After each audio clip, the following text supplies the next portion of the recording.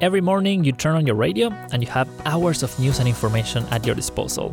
For that to happen, there are hundreds of reporters across the country right now interviewing and writing about what's going on.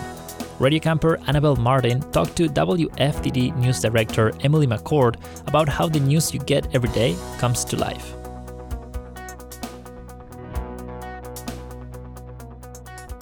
A few days ago, I called the fake news the enemy of the people, and they are. They are the enemy of the people. That's a clip from the CPAC, the Conservative Political Action Conference from 2018. In that speech, former President Trump is referring to a tweet that, in a way, summarizes the relationship between the Trump administration and the media. They were the enemy. I think especially during the political climate that we've had in the last couple of years, it's been really a little bit more dangerous for reporters to be out in the field. That's Emily McCord. She's the news director at WFDD. Think of her job as the team captain, making sure that the reporters are meeting deadlines, reporting on everything that's important, and just all around making sure the people who listen to the radio stay informed of the things happening in the community. If you have people in the community that have a lot of power, and you have people in the community that don't have power, and the people that are in power have, a lot of access to information, they know how things work, there's an imbalance there that happens. And so I think it is our job to make sure that we are shining a light on those things and helping everyone understand what is happening in the place that we live. According to McCord, being a reporter in a local public station means being part of the community, which means that if people buy into the narrative of the media being the enemy, then just going about your daily life becomes an issue. These are people just in our community that are going out there and trying to cover something. And so that can be really difficult. There are times that you get yelled at or things get thrown at you. And, luckily that is not the norm.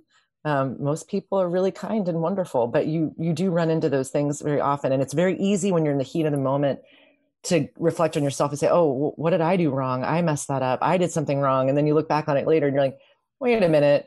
No, I was just doing my job.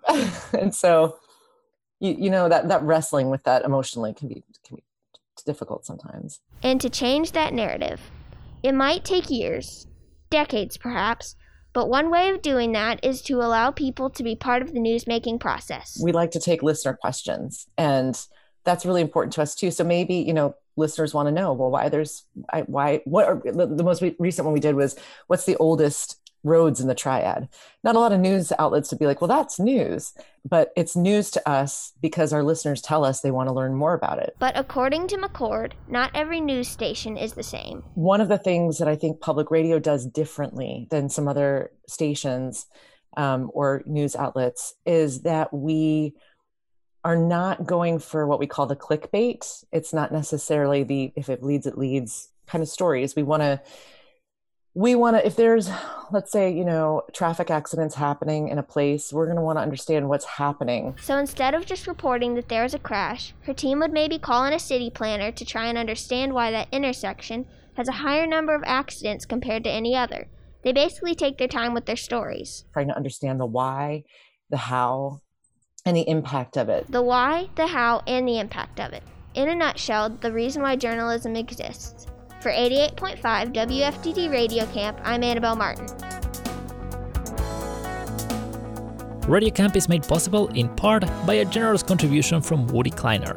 The theme song for this program was composed by Alan Poltorak. For more Radio Camp stories, follow us on Facebook or check out our website at wfdd.org.